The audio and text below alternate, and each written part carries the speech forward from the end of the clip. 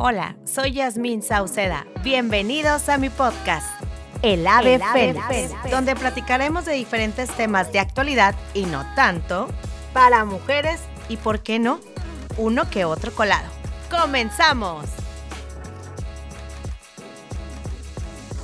Hola, ¿qué tal? Bienvenidos a mi podcast número 5.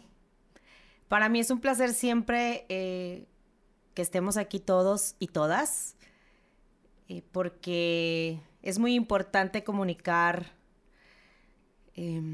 momentos felices, momentos que nos hacen crecer como seres humanos y sobre todo el día de hoy tenemos una invitada muy especial que ahorita la voy a presentar. Y como cada programa siempre comienzo con una reflexión y después le voy a preguntar a ella qué es lo que piensa. Cuando encuentras algo en lo que pierdes la noción del tiempo y el momento, el presente te absorbe. Te das cuenta de que esa cualidad es la que marca la diferencia entre lo que alimenta o te da energía y lo que te deja un vacío. Una tarea para alguien puede ser pesada y puede ser divertida para otra. La gente crece y florece contigo cuando se dan estas condiciones y a ti al mismo tiempo. Y con esto comenzamos nuestro programa El Ave Fénix y quiero presentar a mi invitada del día de hoy. Voy a decir su nombre completo, pero todo el mundo la conoce de otra manera. Sonia Zeleny Ibarra Cano, mejor conocida como Zeleny Ibarra. ¿Cómo estás? Hola, Jazz. Muchas gracias por invitarme. Muchas gracias por dejarme estar aquí en tu espacio. Muy bien, muy contenta. Oye, muchas gracias también porque sé que eres una mujer muy ocupada. Una mujer que estamos platicando ahorita de toda tu trayectoria. Tienes todo el porte de bailarina, porque la verdad te veíamos en la tele, siempre derechita, y luego leo tu biografía y digo, wow, de ahí viene. Sí, empecé en la danza. Platícanos un poquito de ti.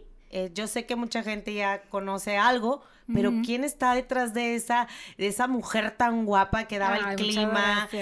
¿Quién es ella? Cuéntame. No, pues soy Zeleny Ibarra. Así de sencillo. Yo crecí en Ciudad Victoria, Tamaulipas, aunque no soy oriunda de ahí. Ahí crecí y empecé en clases de baile, de ballet y de jazz en la época, en aquellos años. Hace poquito, en los 90, chicos. Saquen cuentas. Y fue una decisión mía, ¿no? Ya ves que ahora, pues, todos los papás estamos buscándole qué hacer a los hijos, ¿no? De que claro. La clase de acá, la clase de allá. Y en aquel entonces yo me acuerdo que le rogaba a mi mamá que me llevara a las clases de baile. Mamá, por favor, llévame. Bueno, eran otros tiempos y se estilaba otra cosa, ¿no? No había como que esta cultura de clases después de la escuela. Era después de la escuela, tarea y vámonos a la calle a jugar. Claro. Pero yo siempre quería como estar aprendiendo cosas y empecé en la danza y de ahí salté al teatro. En el camino me di cuenta, no sé cómo, a mis 16 años terminé actuando en la Compañía Estatal de Teatro de Tamaulipas y digo no sé cómo porque pues no sé cómo se dio de que yo terminara haciéndolo de una manera profesional siendo tan chica y además sin tener realmente tanto conocimiento. Oye, pero es que eso tiene mucho que ver con lo que yo acabo de empezar ahorita, ¿verdad? Sí. Con lo que inicié con los comentarios, pero bueno, prosigue. Sí, es que justamente ahorita que dices eso, en el teatro hablamos siempre de el sí mágico y del aquí, del ahora, ¿no? Escucha, siempre algo que nos decían los maestros era, escucha a tu compañero. Wow. Porque no puedes tú contestar, no te puedes aprender un texto si no escuchas a tu compañero, porque la carga emocional con la que le vas a contestar va a ser muy distinta. Entonces, es vivir en el aquí y en el ahora. Y si todos viviéramos en el aquí y en el ahora en nuestras vidas, yo creo que seríamos mucho más felices, porque dejaríamos de estarnos preocupando por lo que va a pasar, que todavía no pasa, dejaríamos de tener tantos problemas de ansiedad y dejaríamos de estar sufriendo por un pasado que es irremediable, ¿no? Claro. Más bien es qué vamos a hacer con lo que tenemos hoy. Así es. Bueno, mira, todas esas palabras tan enriquecedoras. Yo sé que a todos los que nos están escuchando han de decir, ay, me hacía falta una retroalimentación así, porque sí es difícil para muchos y es fácil para otros poder tener esa facilidad. Sin embargo, no vamos a dejar a un lado que sí es complicado. Sí, es complicado, pero yo creo que tenemos que trabajarlo. No te voy a mentir, yo no pensaba así hace algunos años. ¿Qué fue lo que cambió eso? O sea, por ejemplo, me platicas que estuviste en el teatro. En el teatro es que leas el sentimiento, que te conectes con ese sentimiento que vas a exponerle a los demás, que realmente lo vivas, que lo sientas y luego lo sueltes. Sí, claro. Hay que no me acuerdo el nombre, pero hay como una terapia que es de teatro. Que ayuda a los demás a poder exponer sus sentimientos porque a veces no saben cómo expresarlos porque en su casa no les enseñaron a abrazar, no les enseñaron a poder sí, definitivamente el teatro para mí ha sido catarsis en muchas cosas y me ha hecho tocar fondo en muchas áreas de mi persona. No te voy a mentir, creo que ha sido parte o el principio de mi crecimiento como ser humano, de ser ahora quien soy. Y de poder tener la resiliencia que se necesita, porque como todos, yo creo que tenemos una historia de tristezas, de problemas familiares, de a lo mejor padres alcohólicos o problemas de papás peleando. Todos tenemos una historia, ¿no? Claro. Y entonces, ¿qué vamos a hacer con eso? ¿Seguir lamentándonos por lo que vivimos? O por y lo que echarle nos pasó. la culpa a tus papás porque te hicieron vivir eso y entonces por eso creciste traumado, porque muchos vivimos todavía ya de adultos con esos rencores, cuando finalmente es decir, bueno, mis papás hicieron lo que pudieron con lo que tenían, no quiere decir que no me amen. Exacto. ¿Y qué voy a hacer yo ahora con lo que tengo? Finalmente, ¿cómo voy a trabajar todo esto que viví para yo ser una mejor persona? Y mira, déjame decirte que aquí donde yo tengo mi escrito, esta palabra, pues yo te veo y digo, Zeleny, ¿verdad? Y a lo mejor muchas personas no saben qué significa ser resiliente. Estas personas tienen mayor equilibrio emocional frente a situaciones de estrés, soportando mejor la presión. Esto permite una sensación de control frente a los acontecimientos, a las situaciones. ¿Cierto o no es cierto? Sí, claro. Yo aprendí lo que era esa palabra hasta hace 5 años, bueno, ya van a ser 6, que uno de mis hijos enfermó gravemente, muy gravemente, y cuando te ves de cara con poder perder a un hijo y que escapa completamente de tu control, que no hay nada que puedas hacer, tienes que aprender aprendes lo que es soltar lo que tienes que soltar, abrazar lo que tienes que abrazar y vivir el hoy. Y entonces decir un día a la vez, y hoy estás, y hoy estamos, y vamos a seguir adelante. Y era un día a la vez, ¿no? Gracias a Dios nuestra historia es una historia feliz. Mi hija se sanó, seguimos luchando, ella enfermó de cáncer. Pero ya está mejor y seguimos en la lucha porque no ha sido fácil, pero ella nos ha enseñado a toda la familia y a toda la comunidad lo que es ser resiliente, porque ella yo creo que es la mayor maestra de nuestra familia. Ella vino a enseñar muchas cosas. ¿Y qué decía ella? Ella, me acuerdo que volteaba y me decía, mami, esto va a pasar. Y yo le decía, sí, mi amor, esto también va a pasar, siempre pasará. Y a ella le gustaba ir a los parques a soplar dientes de león. Entonces, yo me tatué un diente. El día que le dieron su última quimioterapia, salí del hospital y me tatué un diente de león que dice "This too shall pass", que esto también pasará. Y fue como mi catarsis, ¿no? Claro. Y ella era una nena que, a pesar de que acababa de vomitar porque traía ahí los ascos de la quimioterapia y demás, me acuerdo, hay una foto donde ella, le digo yo, Dana, tu papi está preguntando por ti, regálame una foto para tu papi. Y yo hasta después fui consciente de que le estaba pidiendo que sonriera y había terminado de vomitar. Ya. Entonces ella voltea, me ve y sonríe. Y yo dije, es que si mi hija tiene la capacidad de sonreír después de haber aventado medio cuerpo ahí, ¿cómo me voy a rajar yo? Y cómo yo no voy a tener el control. Además, teníamos que estar súper bien tranquilos para poderle transmitir esa seguridad y esa tranquilidad a ella. Ella era una pequeña de 5 años, ¿no? Wow. Entonces, ha sido una gran enseñanza de vida y eso nos ha situado en lo que es importante en el aquí y en el ahora, no solo a mí como familia, a sus hermanos también y a mi esposo. Realmente, por ejemplo, yo sé que la pandemia a mucha gente le ha afectado de muchas maneras inimaginables.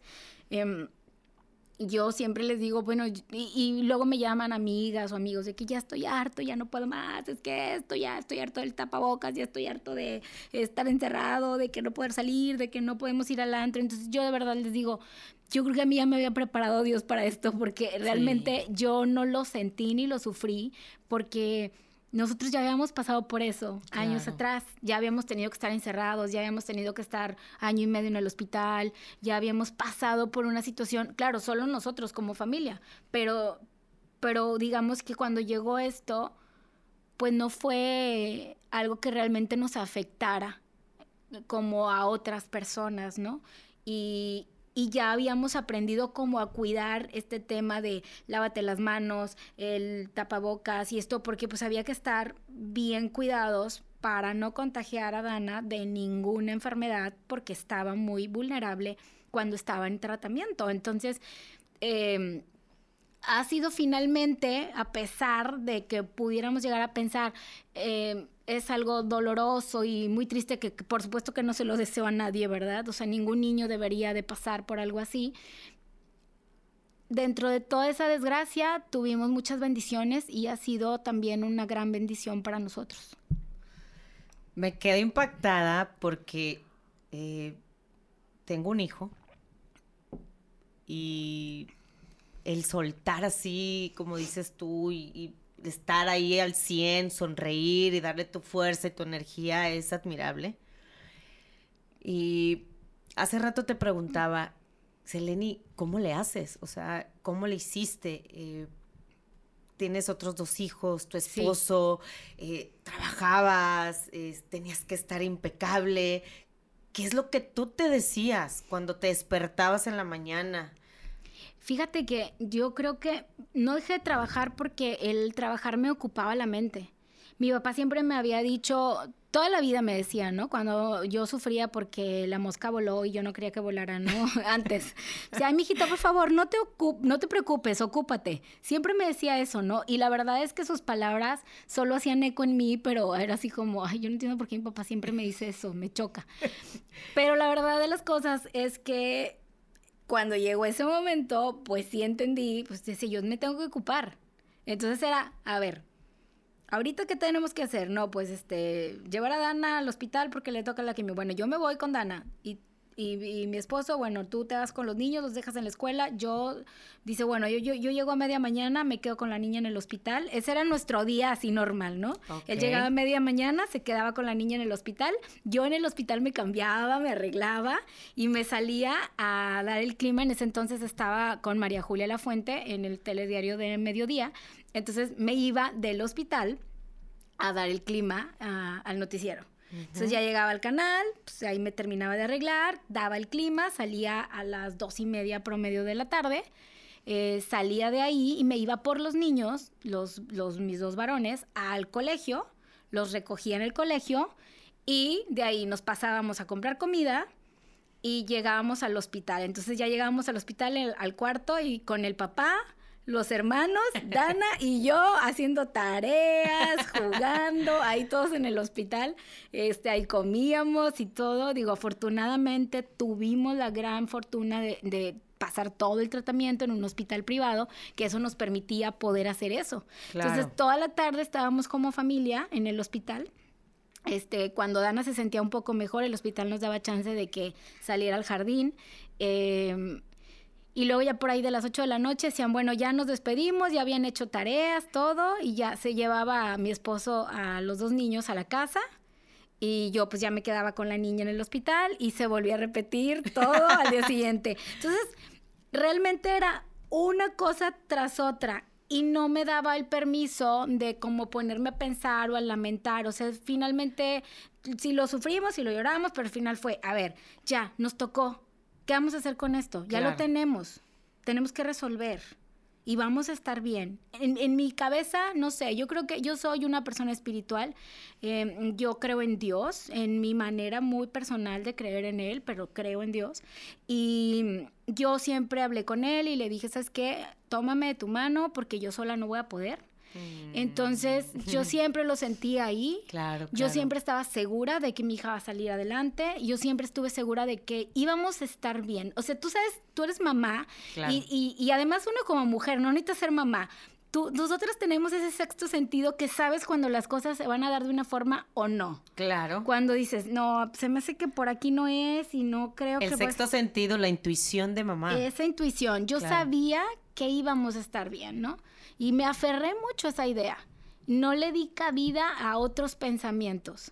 Exactamente. Porque soy muy, muy creyente de que somos lo que pensamos. Claro. Entonces creamos el mundo que pensamos. Y yo dije, yo voy a crear un mundo en el que mi hija va a estar súper bien. Y ahorita mi hija es una adolescente, feliz y está muy bien. Entonces yo quise crear ese mundo. Oye, ¿y cómo le hiciste para conectar con tu pareja? Porque podemos ser nosotras las entusiastas, las que traemos esa energía, lo cobijamos. ¿Y qué tal si tengo un marido que es pesimista? Sí, fíjate que yo... Incrédulo. ¿No te tocó? Mi marido sí es un poco más, no incrédulo, digamos que... Sí se toma más tranquilamente los temas energéticos antes, fíjate, pero poco a poco, conforme hemos ido avanzando, él solito se ha dado cuenta, porque sí es una persona súper intuitiva, que pues la energía es real y que ahí está. De hecho, él es de las personas que hasta más que yo, o sea, él conoce a alguien y me dice, ¿sabes qué? Esta persona no me vibra y no me vibra. Y le digo, ay, ya cállate, me caes gordo porque siempre le atinas. Oye, por eso de que hay ocasiones en las que te dicen, te dije. Sí. Y tú, ¡uy! Sí, bueno, mi marido es de esos, se los dije. Les dije lo que iba a pasar y él es de esos. Entonces, la verdad es que no nos costó mucho trabajo conectarnos. Creo que los dos tenemos... Mira, el amor de pareja, yo siento que yo voy a cumplir 18 años de casada. Okay. Y yo creo que ya cuando tienes tantos años de casada, es un amor que se va transformando, se va haciendo más fuerte y más sólido porque los dos vemos para el mismo lado. Los dos queremos las mismas cosas y los dos estamos caminando igual, porque tú puedes amar mucho a alguien, pero si tú estás viendo para otro lado y él ve para otro lado y quieren cosas diferentes, no se va a poder, por más amor que haya. O sea, ya el amor real son acuerdos, son recordar cada día por qué te casaste con esa persona. ¿Por qué te casaste con él? Porque él era un hombre muy ambicioso, le gustaba luchar por vivir mejor y era un hombre muy comprometido con su familia. Yo veía cómo hablaba de sus padres y cómo le brillaban los ojos y cómo los procuraba y los cuidaba. Tenía 25 años en ese entonces cuando nos conocimos y de verdad yo veía ese amor que él le generaba a su familia, que eso fue lo que más me enamoró a mí de él, que fuera así, que fuera tan entregado a su familia. Respeto a su familia. Muy respetuoso a sus padres. Y pues a la fecha, no me equivoqué porque él es un hombre muy entregado como esposo y como papá. O sea, mejor padre para mis hijos no pude escoger, porque es... Imagínate cuando me iba al canal a las 6 de la mañana, él salía con sus 3 pollitos, peinaba a la niña, los vestía a los 3, les daba desayunar a los 3 y él se los llevaba a la guardería y a la escuela, al más grandecito. Y pues luego... Esta otra parte que muchas mujeres dicen, bueno, porque vivimos en una sociedad que todavía tenemos que quitarnos muchos paradigmas, y ahí sí me va a regañar cuando oiga el podcast, porque decir, ay, como siempre, Zeleny, porque dicen, ay, qué padre que te ayuda. Entonces yo siempre les digo, no me ayuda. Él está ejerciendo su paternidad cabalmente. Claro. Y entonces yo siempre peleo mucho con eso porque digo, a ver, no, o te da permiso. Yo, pues si no es mi papá, ¿para que me dé permiso? O sea, somos una pareja, nos avisamos, oye, fíjate que voy a hacer esto, oye, ¿cómo ves esto? ¿Cómo andas de tiempo? Claro que sabe dónde estoy y con quién estoy, por supuesto, pero es un tema de acuerdos, es un tema de que sepa que estás bien, de por que seguridad. qué va a seguir, cómo se van a ayudar. Igual él, claro. No es porque, ay, es que no me da permiso, pues ni que fuera mi papá, ¿no? O sea, y siempre me dice, ay, Zeleny, no sé por qué dices eso. Y yo le digo, ¿sabes qué? Que obviamente, a lo mejor para los hombres, ya me estoy saliendo un poquito del tema, es bien difícil entender esta parte de las mujeres porque ellos no la viven. Claro. Porque ellos no han crecido con este estigma y con, pues ya sí te tocó, ¿verdad? Que decían las abuelitas. No. Pues ya ni modo, mijita, así te tocó, no, así es. Sí, no, yo creo que esa es una alerta. Y lo digo porque yo tengo un hijo varón. Uh-huh. Entonces, yo como mamá tengo la responsabilidad de criar diferente a mi hijo, claro, a todo el patrón mexicano. Exacto. De que tú eres hombre y te tienen que lavar los calzones. Claro. Oye, tú eres hombre y la mujer es la que te tiene que servir el plato. Exacto. Y tú eres hombre y, oye, a ver, los hombres también lloran, también los hombres ayudan, también los hombres son capaces de gestionar actividades domésticas. Oye, si ves a tu esposa que está lavando los trastes o que está ahí con el niño, oye, ¿en qué te ayudo? A ver, ¿qué pasó? Ah, mira, ese es el tipo de hombre que crece con su pareja, no el machista. Claro. O el individualista o el egoísta que solamente piensa que porque lleva el dinero en la casa ya tiene derecho a todo. Y ya cumplió. Y ya cumplió. Y fíjate que yo no creo tampoco que los hombres que son así sean felices. No. Porque tampoco se dan permiso de sentir. Pues no. Tampoco, o sea, porque los machos no lloran. Pues no es cierto, sí lloran. Y qué fuerte. Y más hoy en día, que ya es tan difícil la situación económica en nuestro país, que le dejes toda la responsabilidad económica a tu pareja, ¿no? Qué fuerte que él tenga que estarse preocupando por cómo pagar una hipoteca, por cómo pagar una renta, por cómo pagar escuelas, por cómo mantener por la comida, cuando tú como pareja puedes hacer equipo y entre los dos sacar adelante el barco. Es toda la razón. Yo soy de ese mismo pensamiento. Siento que los dos, por ejemplo, vamos a hablar del tipo de mujeres, porque hay mucho tipo de mujeres con pensamientos arraigados de la mamá, de la abuelita, de la bisabuela, ¿sí? De la que se queda en la casa, la que limpia los pañales y la que no tiene nada más que hacer más que atender al hombre y al niño, ¿verdad? Sí. Pero yo siento que esas personas, pues, no tienen, no tuvieron la oportunidad de ver más allá de sus capacidades. Entonces, la nueva revelación de las mujeres que estamos el día de hoy, decimos, a ver, ya estudié una licenciatura, una maestría, un doctorado, sé hacer esto, y aparte soy mamá y lo disfruto.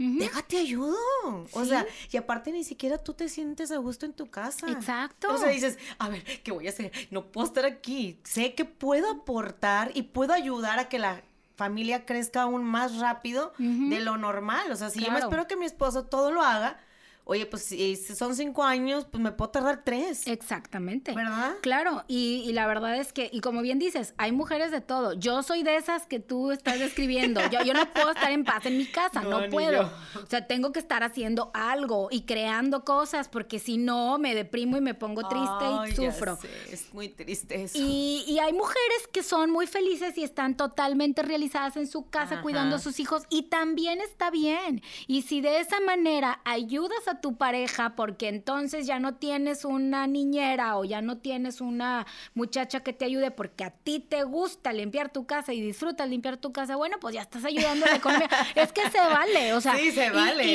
y no tiene nada de malo. O sea, yo creo que ahí es donde está la diferencia de que dices, bueno, yo sí no puedo estar sin trabajar y yo sí decidí pagar por algunas cosas que me hagan en la casa. Oye, porque yo no las puedo hacer. No quiero hacerlas. No quiero hacerlas. Y entonces ahí se va generando esta economía padre también entre las mujeres, ¿no? Sí. Sobre todo la felicidad mutua y el entorno feliz de que los dos están realizando como papás y como profesionistas y tienen una vida de calidad a tus hijos mucho mejor de que estés ahí renegando una cosa, otra, tal. Es complicado, entonces por eso tienes que identificar cuando te casas o cuando decides casarte. Tu pareja si te conoce que eres muy activa y que no te sabes estar quieta porque te gusta producir, te gusta crear, estás aquí y estás allá, de repente si te dicen, ya no vas a trabajar, mamacita. Sí. Ay, Diosito santo.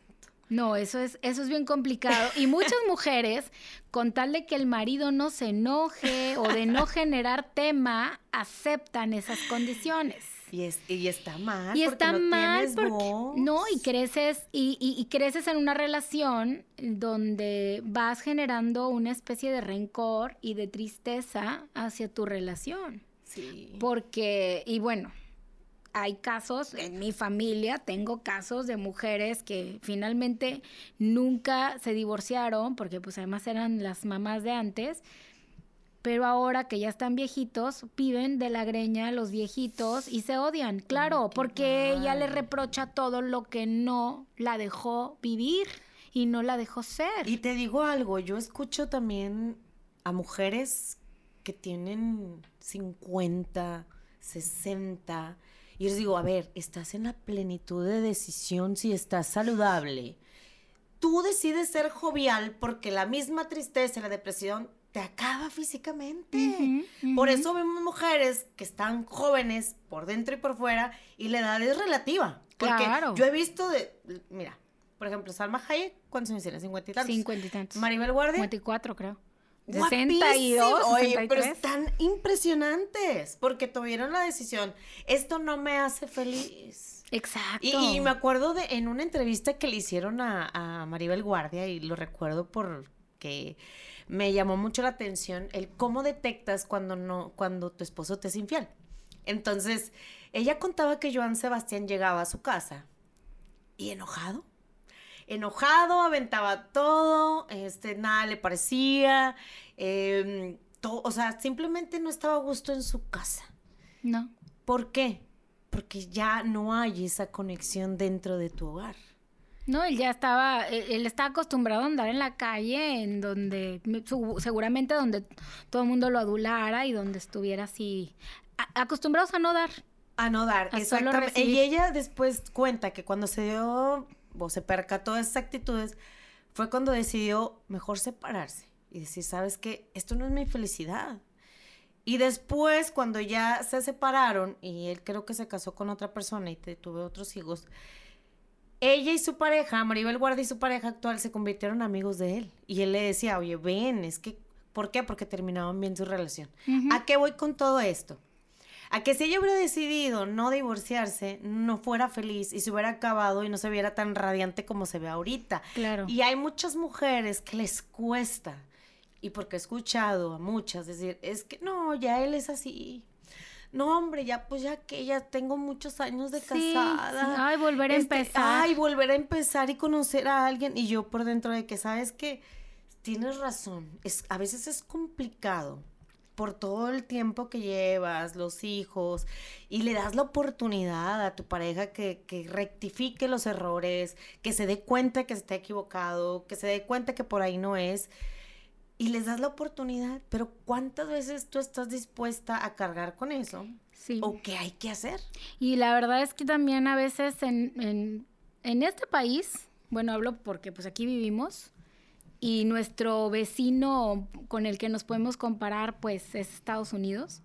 y las condiciones son completamente diferentes allá de lo que son aquí en ese sentido, porque también otra historia es que siempre las mujeres dicen, es que pues, yo no trabajo, o sea, ¿cómo voy a sacar adelante a los niños? O sea, ellas automáticamente, nosotras como mujeres pensamos, si me divorcio, ¿cómo le voy a hacer con mis hijos? O sea, automáticamente piensas, me va a dejar de dar dinero, ya no me va, o sea, espérame tantito, pues también es el papá. Tiene su responsabilidad. Claro, pero automáticamente las mujeres pensamos eso. Es cierto. Y entonces cierto. Dices, no, a ver, espérame. Porque yo creo que todas tenemos una amiga que ha pasado por un divorcio y que una está ahí escuchándola y diciendo, oye, no, a ver, no, pero es que ya no me va a dar y yo cómo le hago. A ver, desgraciadamente en este país, las leyes no protegen a las mujeres, no protegen a los hijos, porque finalmente hay muchas lagunas legales donde los hombres pueden eludir su responsabilidad. O sea, ellos ponen todo a nombre de otra persona. Oye, sí. Y yo no tengo dinero. No tengo nada. Y te doy el mínimo 500. Oye, ¿qué haces con 300 y 500 pesos? ¿Pero con qué valor? Y de que los hay. Claro. Y esa manera tan ruin de decir, oye, son tus hijos. No estás hablando de perritos. O sea, estás muy enojado con ella, lo entiendo, pero ellos son tus hijos. Exactamente. O sea, y esa parte de verdad es bien complicada y el país no te da las condiciones idóneas para que las mujeres, como en Estados Unidos, que, a ver, aquí no hay de tu tía, ¿verdad? O sea, aquí tenemos registrado cuánto te entra a tu cuenta de banco y tú le vas a pagar tanto a tus hijos porque es lo que toca, se acabó. Así es. Incluso hasta te dan ayuda a ti. Y te dan ayuda claro, al gobierno, los cupones o no me acuerdo qué. Entonces yo creo que ahí nos falta, porque esa es otra de las cosas que también las mujeres que ya se quieren salir de ese círculo vicioso o que quieren intentar ser felices o rehacer su vida porque, oye, se vale. A veces ya, yo creo que una mujer que sale de una relación así muy complicada y tóxica con una pareja, lo último que quieres es buscar otra. O sea, lo que quieres es, ay, a ver, ya quiero paz mental. Déjame encuentro. ¿A dónde? Porque te pierdes. ¡Claro! Te pierdes, sí. Ya no sabes ni quién eres. Y ¿sabes qué? No te voy a mentir, o sea, en el camino, a pesar de que yo soy una mujer que siempre he trabajado, que siempre he estado activa, que mi pareja es un hombre bien, comprensivo y amoroso, hemos tenido nuestras crisis como todas las parejas. Es lo que te iba a preguntar. Cuando nacen, bueno, yo quiero hablar generalmente porque cuando nace el primer hijo, sí, aunque lo desees con todas tus fuerzas, tu corazón, cambian las cosas. Sí, porque claro. ya no eres tú y él, y ya no es vámonos aquí, vámonos allá. No. Es la mamá el primer año es estar ahí. Con el bebé. Y además tú como mamá tienes una shot de hormonas, el baby blues, que a todas más o menos nos pega de diferentes formas, el querer estar con tu monito pegada todo el tiempo, la verdad es que es bien difícil también para ellos, porque se les acabó la mujer, porque ya la mujer es la mamá del bebé y ya te vives para el bebé. Sí. Y también es una parte difícil para ellos entender, porque además yo lo veo yo creo que al hombre le cae el 20 que es papá y ese amor que sientes incondicional por los hijos hasta que ya lo tienen en los brazos. Sí. Antes no, porque pues no es lo mismo. No es lo mismo. Sí. Tú como mujer pues te vas preparando porque lo sientes adentro, porque lo tienes adentro y vas generando esa conexión con tu bebé. Pero yo creo que con los hombres ellos lo viven de una manera diferente. Entonces también para ellos es, a ver, o sea, ¿por qué cambió todo? O sea, aunque sea inconsciente, pero pues sí lo sufren también. Y definitivamente sí es difícil porque pues ellos tienen que aguantar también el que pues ya su esposa no esté a la disposición que ellos quisieran. No, porque pueden llegar ellos con una intención de querer buscar a su mujer y la mujer está hecha pedazos. Claro, estás así de que harta que ya lo que quieres es que llegue para que agarre al niño, para que puedas ir al baño, para que puedas bañarte y puedas ver un ratito la tele porque quieres poner tu mente en blanco porque ya no puedes más. O sea, y ellos quieren acción y amor y tú dices, apapacho y agasajo, no quiero nada, así, vete de aquí. Por favor, dame 5 minutos para poder agarrar aire. Y luego cuando nacen los demás hijos, pues la cosa se multiplica. Eso es lo que te iba a preguntar. ¿Cómo lograste recuperar tu relación con tu pareja después de las crisis? Porque todos tenemos. Sí. O sea, sería algo increíble y fuera de serie decir, no, yo estoy muy bien. No. A ver, somos seres humanos y a veces claro. ni uno mismo se entiende. Ahora pues, no, es complicado. Es complicado, mira. Hay mucho amor entre nosotros, pero a veces no basta solo eso. Y la verdad es que tengo un hombre a mi lado que ha luchado mucho por su familia. O sea, hemos tenido crisis así de ya, se acabó todo, divorcio, sí, ya, no me importa nada, ya, quiero estar sola. Y la verdad es que él ha apostado por su familia y ha luchado por su familia hasta el último momento. Muy bien. Inclusive a hacer cosas que yo que lo conozco, porque además es un hombre súper, te estoy balconeando, mi amor. Pero lo ama demasiado. Amo. Oye, es un hombre súper, de un carácter fuerte, muy aguerrido, muy tajante con sus juicios en el sentido de que, a ver, no, aquí no vas a ir una verdad, y es esta y por aquí te vas, derechito. Y pues aparte siempre trabajando con su negocio propio, siempre siendo jefe, pues se ha acostumbrado a mandar, a delegar, a gritar y aquí se dice. Por aquí te vas, ¿no? Sí, te entiendo perfecto. Entonces es complicado porque luego llega acá la chaparrita, con su 1.50 a decirle, no. Entonces, pobre, o sea, la verdad es que no, mi marido, yo solita lo reconozco, sí, o sea, porque me tiene mucha paciencia, porque sí soy tremenda. Y entonces, y él ha apostado por estar juntos, por seguir juntos, y nos hemos convertido en grandes amigos. Yo creo que ese es el secreto, sí. No sé, ahorita que lo veo así en retrospectiva, yo creo que cada crisis nos ha hecho abrirnos más en sentimiento, en espíritu, en platicar cómo estás, qué quieres, qué no quieres, qué te gusta, en qué estoy fallando, qué puedo darte, qué necesitas y qué me puedes dar tú, porque finalmente son acuerdos. Sí. A ver, bueno, yo también le tengo que bajar 3 rayitas y tú cuántas le vas a bajar y pues ahí vamos, ¿no? Y entonces nos hemos convertido en grandes amigos, tenemos mucha confianza en nosotros y yo creo que pues ese ha sido lo que nos ha ayudado a seguir juntos. Claro. Porque, y ¿sabes qué? Porque mucha gente diría, no, pues ya estás del otro lado, ya tienes 18 años. Pues no, esto no se acaba hasta que se acaba. O sea, realmente yo creo que hay que regar esa plantita todos los días, porque si no... ¿Tú qué haces para regar esa plantita con tu esposo? Porque recordemos, el enamoramiento... No, ese ya se fue hace mucho. Esas son las mieles de la plenitud de los inicios de un noviazgo. Oye, todo es sí, jajaja, jijiji, lo que hace. De repente te casas, pasas momentos difíciles. ¿Pero qué haces tú, Zeleny, para regar esa plantita con tu marido? Bueno, cada vez nos conocemos más, entonces, pues procuramos tanto él para mí, yo para él, pues hacer cosas. Yo ya sé que, por ejemplo, llegamos a cierta hora a nuestro cuarto y a él le choca, o sea, yo estoy amor, es que no he contestado todos en Instagram y a él le choca que esté con el teléfono y pues porque ya es como el momento en el que podemos estar juntos, platicar y del día y todo, momento, ¿no? Entonces ya trato de, por ejemplo, esas son cosas que yo sé que él valora mucho que yo las haga, claro, que ya deje el teléfono por un lado y esté con él, ¿no?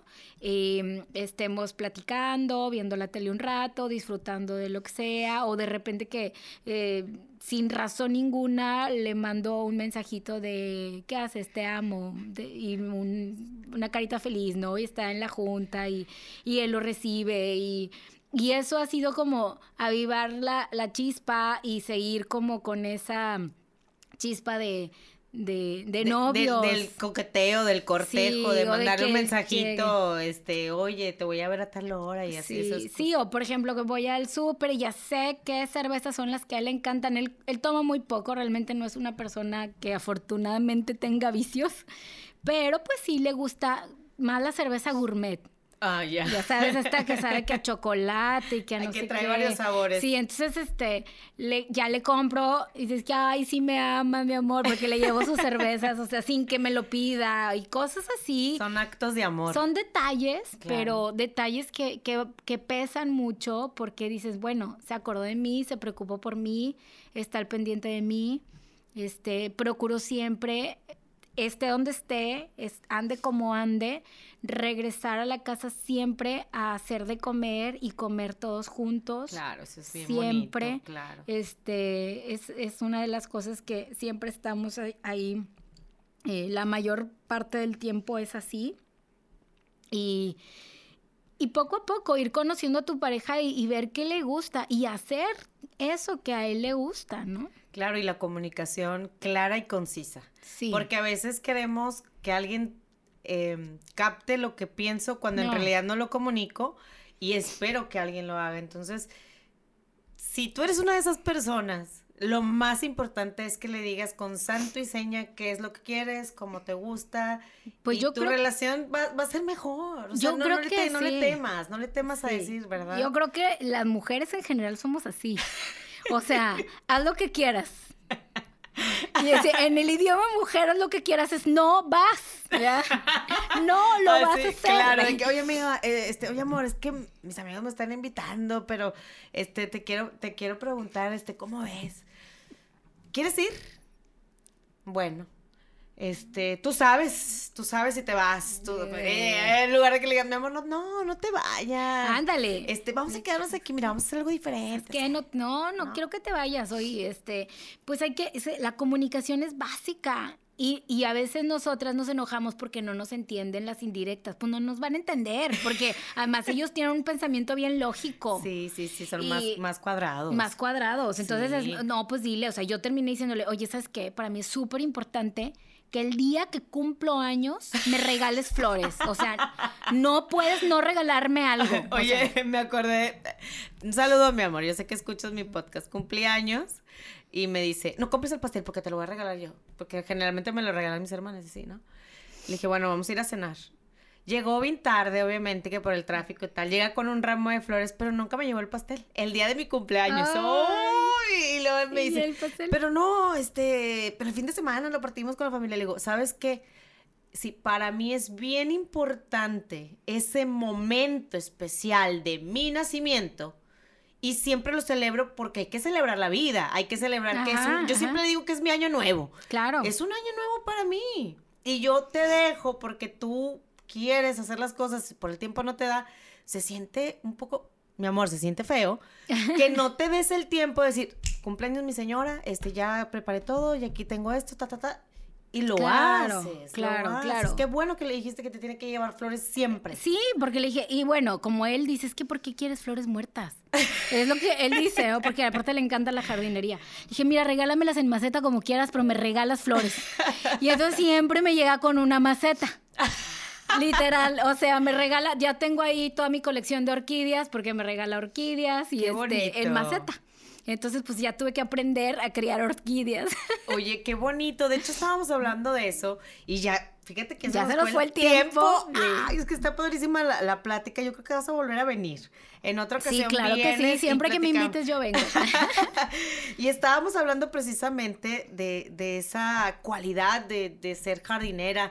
Y decía, le comentaba aquí a Zeleny que hay un libro muy bonito que en el paso del podcast hemos platicado, que las jardineras tienen esa sensibilidad de tener paciencia, de darle el espacio a la semilla, de darle el calor, el agua, de cuidarlas, de hablarles para que florezcan cuando ellas decidan. Sí. Entonces, cuando uno llega a esa cualidad, sí, disfrutas más el presente. Claro, cuando llegas a esa edad de que dices, ya todo lo ves en forma de maceta. Por ejemplo, yo vi la taza y dije, ay, mira qué bonita se vería aquí una suculenta.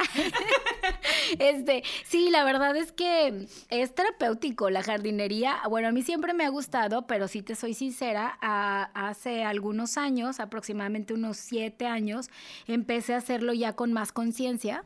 Y empecé a disfrutarlo más, a conectarme más con las plantas. Sí, claro. Ya inclusive ahorita tengo un buen rato comiendo solo plantas. Oye, si estaba viendo tus redes sociales, me gustaría que las dijeras para que todos ahí vean tus historias, porque están bien interesantes. Ponías preguntas de qué tan benéfico es o qué tan cómodo es comer así, sí, con vegano. Vegano, sí. Yo era de las, ya luego les contaré, yo era de las que decían, no, ¿cómo se te ocurre? La proteína animal la necesitamos. Pero de verdad, cuando te das el tiempo de investigar y de ver los beneficios y los no beneficios, de ver la realidad, entiendes que puedes llevar una vida completamente vegana a tu ritmo, porque esto es una decisión propia, y ser completamente saludable. O sea, yo te voy a decir, yo me siento mucho más saludable ahora que solo como plantas que antes que comía carne. Por muchas razones. Una de ellas es el estrés del animal de haber muerto. Sí. Las hormonas que le inyectan. Sí. La grasa.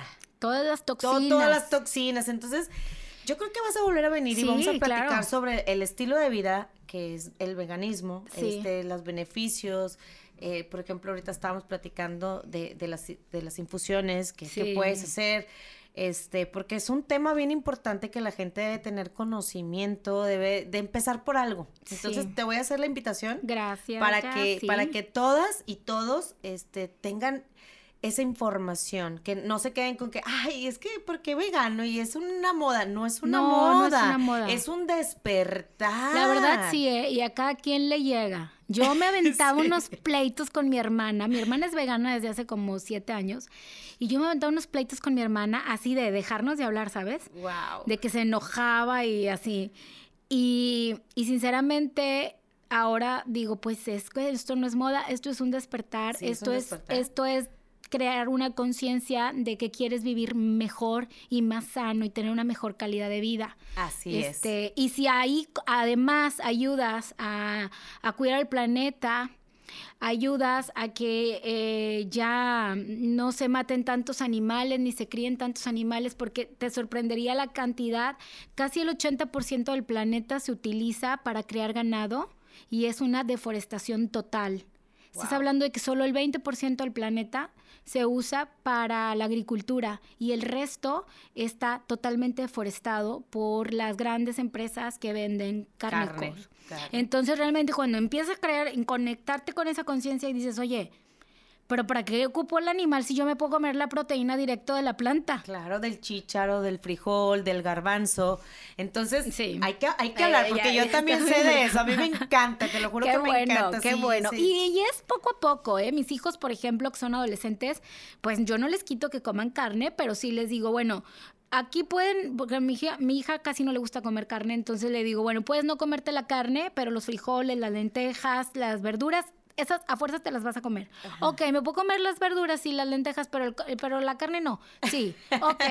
Porque ella prefiere comer. Claro. Y fíjate, cómo ya los niños ya lo traen, o sea, traen esa conciencia. Su cuerpo no le acepta carne. Exacto, así y entonces yo ya no la obligo. No, ese es otro tema bien importante, que no debes de obligar a los niños a que coman cuando tú quieras. De hecho, voy a dar una charla el próximo miércoles de nutrición infantil y nutrición deportiva, pero consciente, ¿sí? Porque a veces los papás obligan al niño a que coma y que hace una reacción negativa, ¿sí? O por ejemplo, le das un alimento por premio y el niño pues ya sabe que por premio tiene que comer. Entonces, todos esos momentos psicológicos le afectan en un futuro. Sí. Pero sí vamos a hablar de eso.